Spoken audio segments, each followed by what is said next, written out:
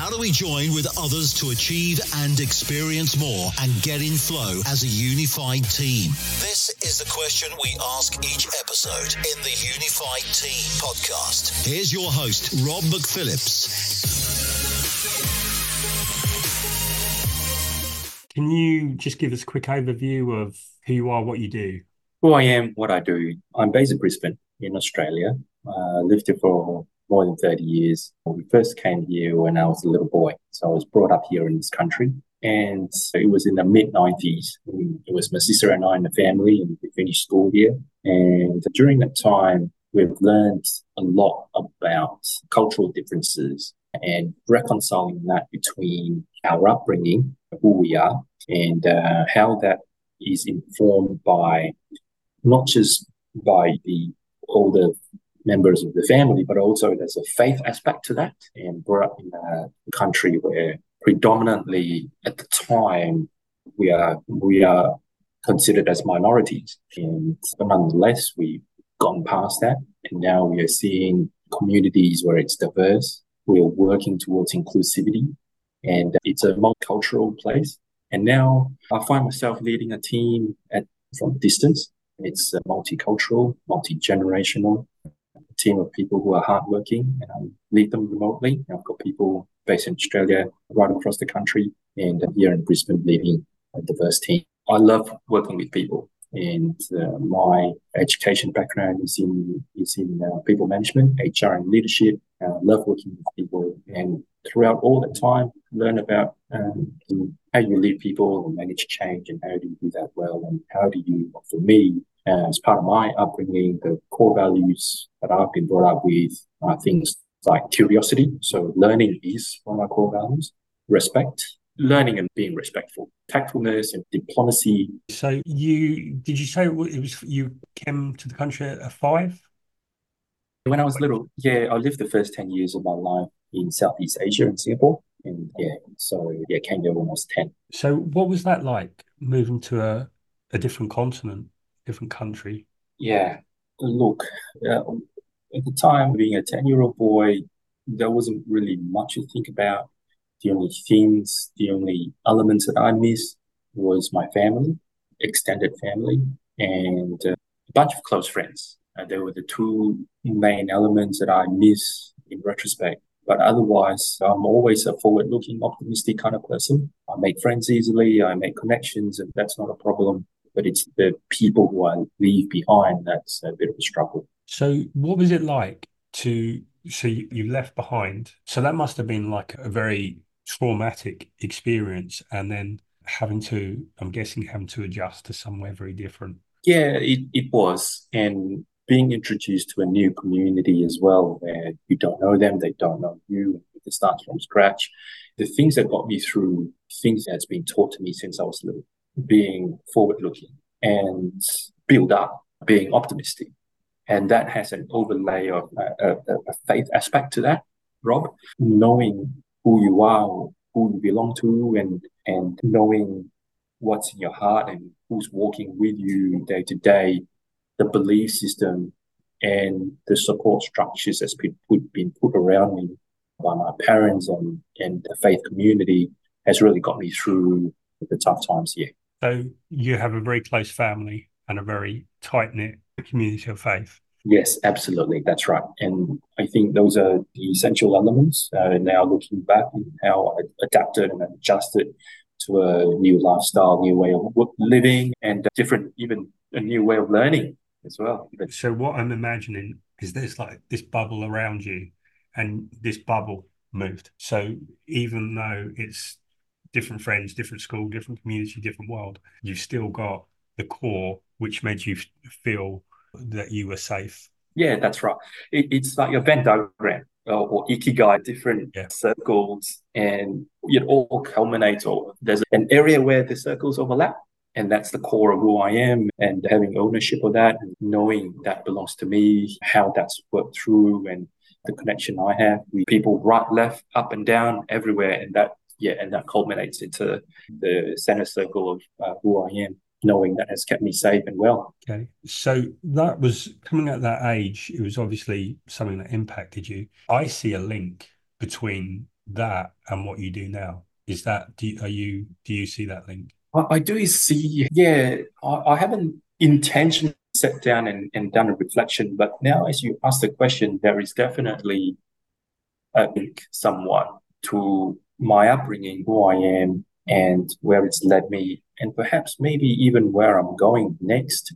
The fact that my family, strong networks, strong support structures, it's all made up of people and people who love other people in their family.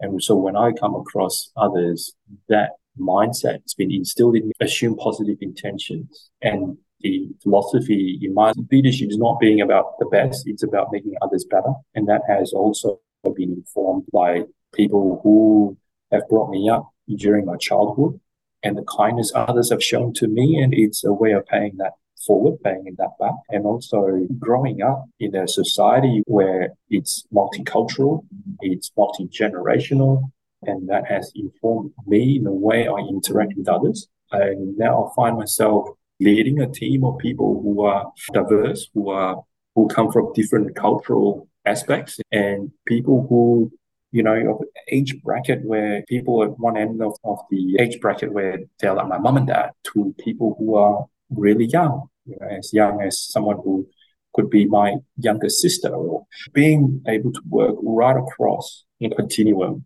of where people find themselves at, you know, at a certain point in time in their lives. And that's what I think has made me successful in my role.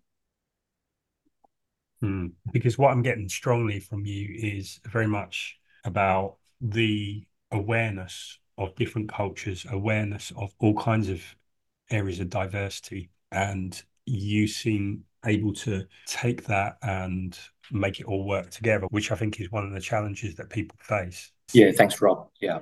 Okay, so you come to Brisbane and you grow up there. What happens between coming to Brisbane and where you are now? The Brisbane's where I am now. It's the formative years of my education, learning about how the world functions, the world of business. So having the technical expertise in what does it mean, leading people to manage change, what are the tools, the skill sets that you need, learning the different techniques, and even the legislative landscape that governs so much what we do, whether something that can be done or not. So learning about all that. So having that technical component coupled with my, if you like to call it, cultural awareness or emotional intelligence, yeah, combining all that in what I do today. To your point too, Rob, like leading a team in person physically is different to leading a team from a distance.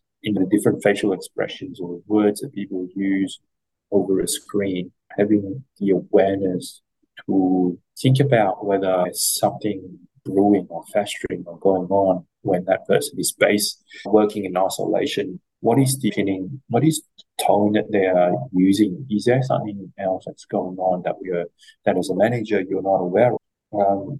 Being cognizant of all that and resolving the conflict that they are facing, that the challenges that come up with when they are working in isolation, whether it's work volumes that you don't actually see when you're not in person, but it's through the regular check-ins and one-on-ones, having the awareness, the questions that you ask to draw people to give you the response that you need to know. It's a combination of all that, along with the education and the technical awareness, technical expertise, and so all of that combined. Okay, that sounds fascinating. So when you talk about technical expertise, so you developed the technical expertise and then you got promoted into the role as the leader of the team. Yeah, it's the technicalities in my role, what I'm required in the previous role, in the current role.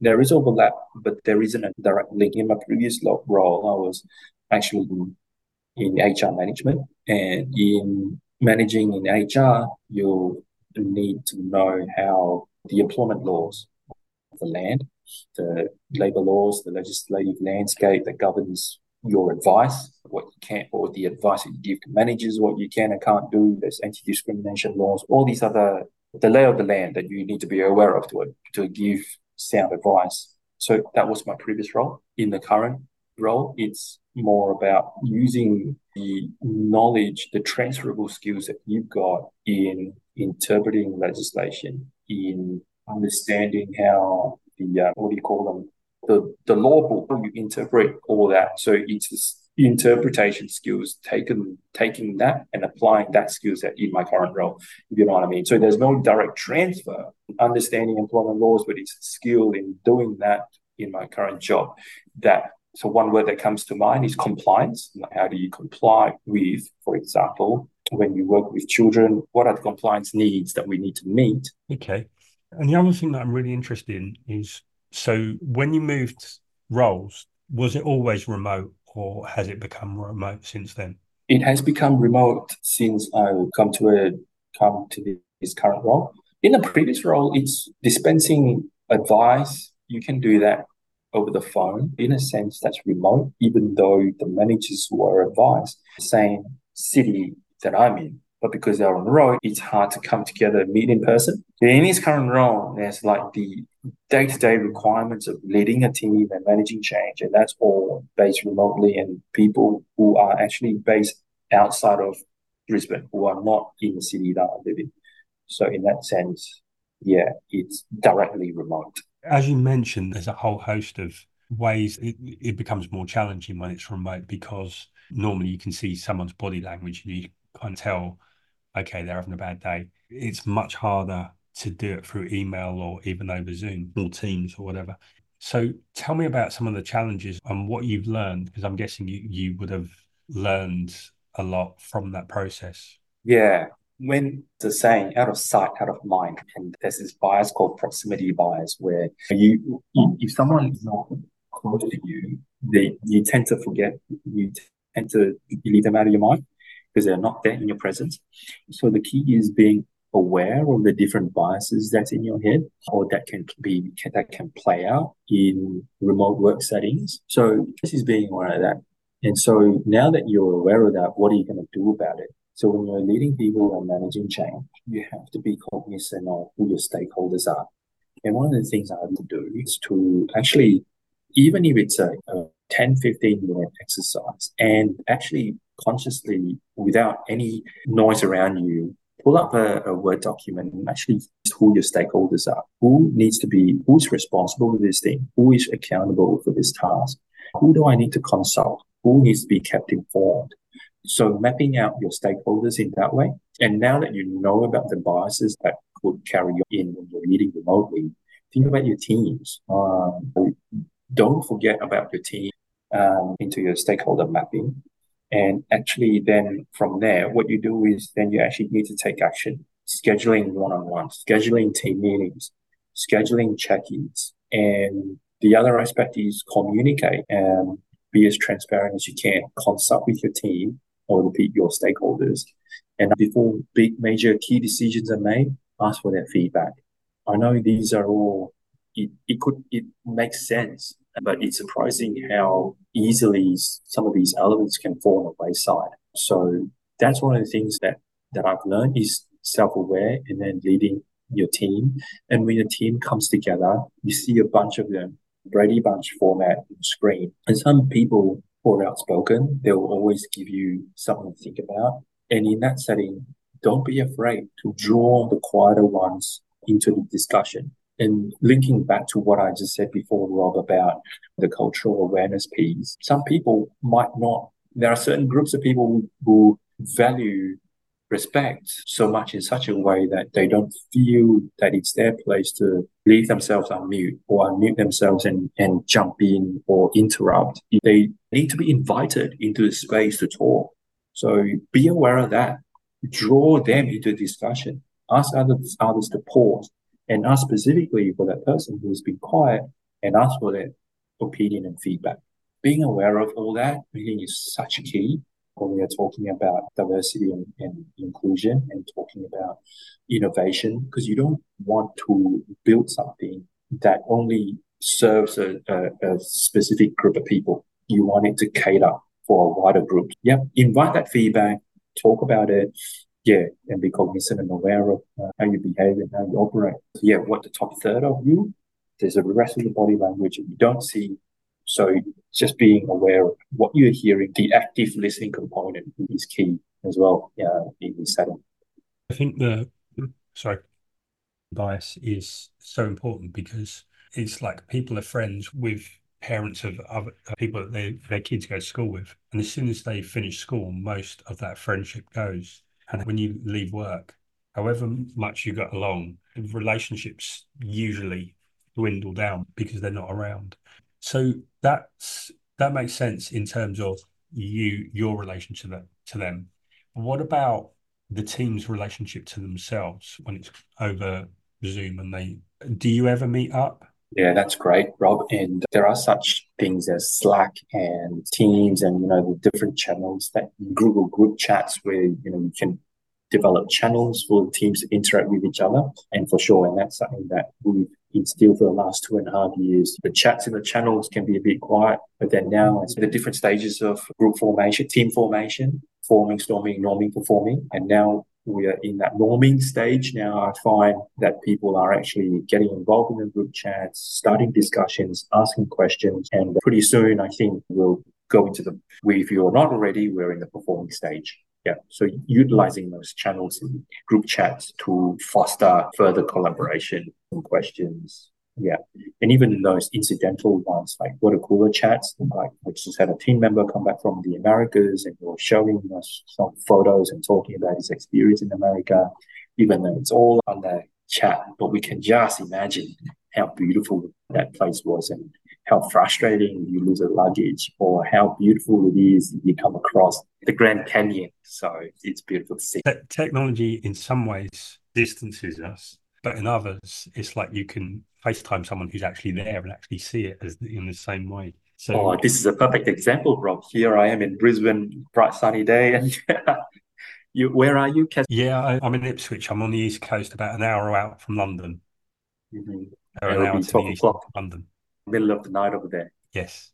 I have to ask you a question. This is the debate that's raging on at the moment. But so there's a lot of companies that are now wanting people to be back in the office, and there's lots of people that have got strong opinions about in person. Everyone should be back in the office. Where do you fall on that? Where I fall on the continuum is, and I've tasted the fruits of both during lockdown, where everything 100% remote, and we are, due to the circumstances of the pandemic, we're all working remotely. And now that as restrictions lift, in my personal work setting, there's at least 2 days a week. Majority of people come in 1 day a week. Personally, I go in 3 days a week. So the flexibility is there for a hybrid working arrangement. And personally, I feel that the hybrid working arrangement works well and I'm speaking for myself, my personality type, the interactions I need. And for my particular role as well, being in the office, I just know what I need to get done, the files that I need in the office, the people and the resources that I need in the office, the interactions as well, being to mingle with people who are in the office, to encourage each other, to lift each other up. They are essential aspects. And building relationships. And the remote piece, it works on the flip side of the coin, having that time to focus and concentrate, to write my papers, to finish my emails, to make some calls without that interruption. Those ones where people walk past your desk and go, "Can I pick your brains? Did you know about this?"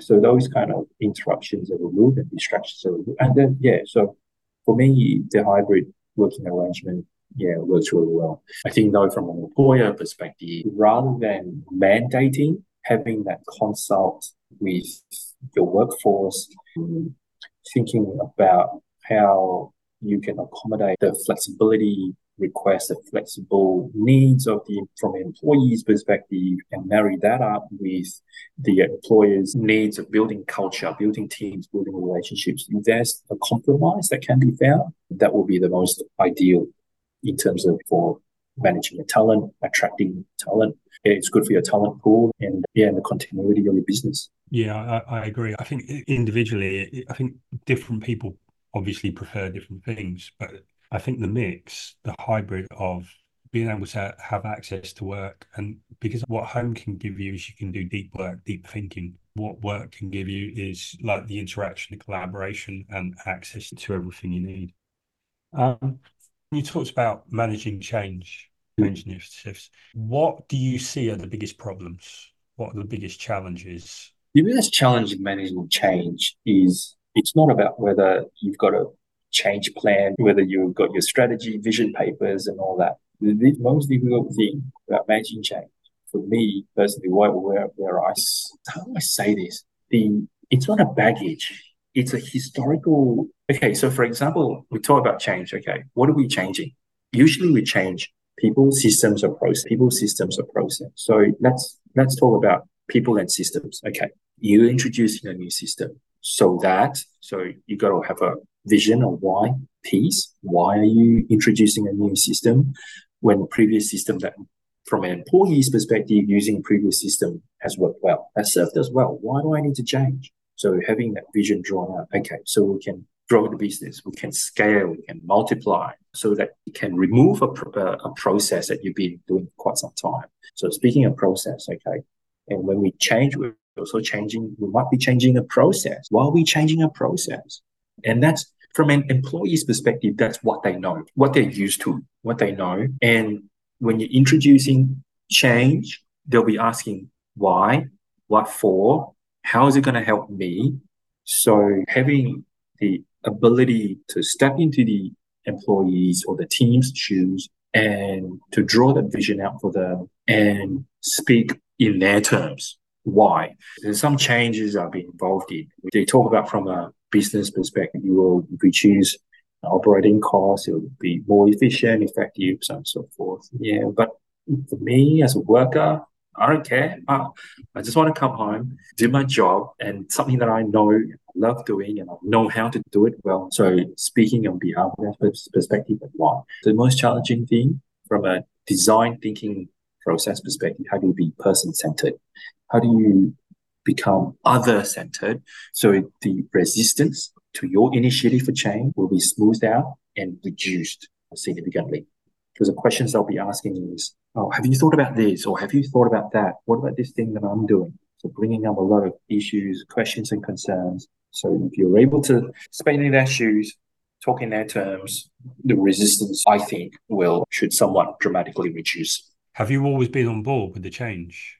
Or is sometimes the change that you disagree with personally? Yeah, there are some changes throughout my working life that I agree with, and there are some changes that's been imposed on me personally. What the things that I agree with, things I found, that are things that people have brought to my attention and talked to me about, and no matter how long I've come around to that decision, I've kind of been on board with. Those ones that's been imposed on me that I don't quite agree with, but I have to go along with it, is because I have a strong sense of team. I'm also part of this team, and this team is going in a certain direction, and it requires me to be on board so that we can all be unified, so that thinking from an organization perspective, from a team, we are stronger. The tagline is we are stronger together, and seeing the ability to see that and let go of my own personal interests and work with the team. And that's those changes being imposed on me. I have to go along. And that's the mindset that I apply to go along with the change. In terms of when you're leading the change, when you've then presented it and you've presented in everyone's interest, people innately have a lot of resistance to change? And is that a big barrier? That can be a barrier. People are resistant to change. Just from a leadership perspective, you just need to understand why. What's causing them to be resistant to that? Is it because they're finding it hard to let go? Is it because we haven't talked to them enough about it? So the question I ask myself in relation to someone else's resistance to change, I'll be asking myself, what's my role in this? How do I help them? How do I help them? What's my responsibility in helping them overcome the resistance? What's the barrier there? Can I remove it for them? I would ask myself, how can I help? Rather than the easier way out is pointing the finger back at them and say, you need to get over it. You need to so on and so forth, blah, blah, blah, about you. For me, it's not about that, but it's about me. How do I help them? get over the hump, get over the resistance. And that obviously comes back to your strong sense of faith and that whole, not sure how I phrase this, but could you talk about a bit about the philosophy or the frame that comes from? Sorry, I lost you there. So you said that there's a strong faith element. Mm-hmm. So Yeah. for me, I think what someone's faith is shows the map of that they're working from. And so that's about being future focused, about being community based, about being optimistic. So I'm guessing it's all of those things. Yes. Is there anything in that I've missed? Yeah, it's all of those. And on top of that is what's my interest? Can I put my interest aside to help the other person? So instead of coming to a meeting or making an arrangement to meet my own agenda, meet my own need, the mindset is that I apply is, okay, I know what I need to achieve, what the outcomes I want, and this is the mandate that I have to fulfill. But let's put that aside now and talk to each other as human beings and go, all right, what's causing you to feel this way about this change? What are the elements that we've missed? Is there something that you find hard to leave behind? So having that conversation, share stories with one another, take on their feedback. If it's possible to act on their concerns, make sure you do it, because that's from a psychological safety perspective, that's what you want to do, is to hear the other perspective, take on that feedback. If you can act on it, resolve their issues, do that, because that will foster even more trust and they'll come around to the change that you're trying to implement. Yeah, and that's the other faith aspect as well, is how do you be more person-centered rather than be driven by the agenda. Just before you go, I'd just like to get your opinion on, so you're right on the forefront of kind of, we've gone from physical work, remote work. Where do you see the future being the future of the workplace? The future of the workplace is going to be even more dynamic. It's not just the debates raging about remote or hybrid, but don't forget there's also the 4-day week that I think it was, 12 months ago that was raging, compressed 5 days. Why are we working 5 days? Do it in 4 days. So that's that aspect. I'm already seeing signs of that. Workplace, chatting with other managers, employees have come forward and asked for a 9-day fortnight, or working 4 days, having 1 day off as annual leave. And as technology improves, how are we going to grapple with all of that flexibility that people want? But then from a business continuity perspective, how do we keep our customers satisfied? How do we keep our innovations going when there are people working 5 days, there are people working 9-day fortnights, working 4-day weeks, some hybrid and some remote, and virtual reality could be coming soon as well. How do we wrestle with all that? I think it will be, the work of the future. Interesting times. It is. And it's ironic though, but the more that things change, the more we need the stability of the fundamentals to stay the same. And I can see why you're successful in being able to bring about change and being able to keep together a remote team. And what I see is that whole faith, that sense of community, that strong set of principles is what gives you the mandate, you said, and the strength, kind of a moral strength. And I think the more everything else changes out in the world, the more we need that fundamentals. And I can see a direct link from the way that you were raised within what I see as like a cocoon and brought out that's given you a strong, firm base. Okay, thank you for sharing your time and your experience and your insights. It's been fascinating to see someone who's making change happen in the cutting edge. You're welcome, Rob. Thanks for having me.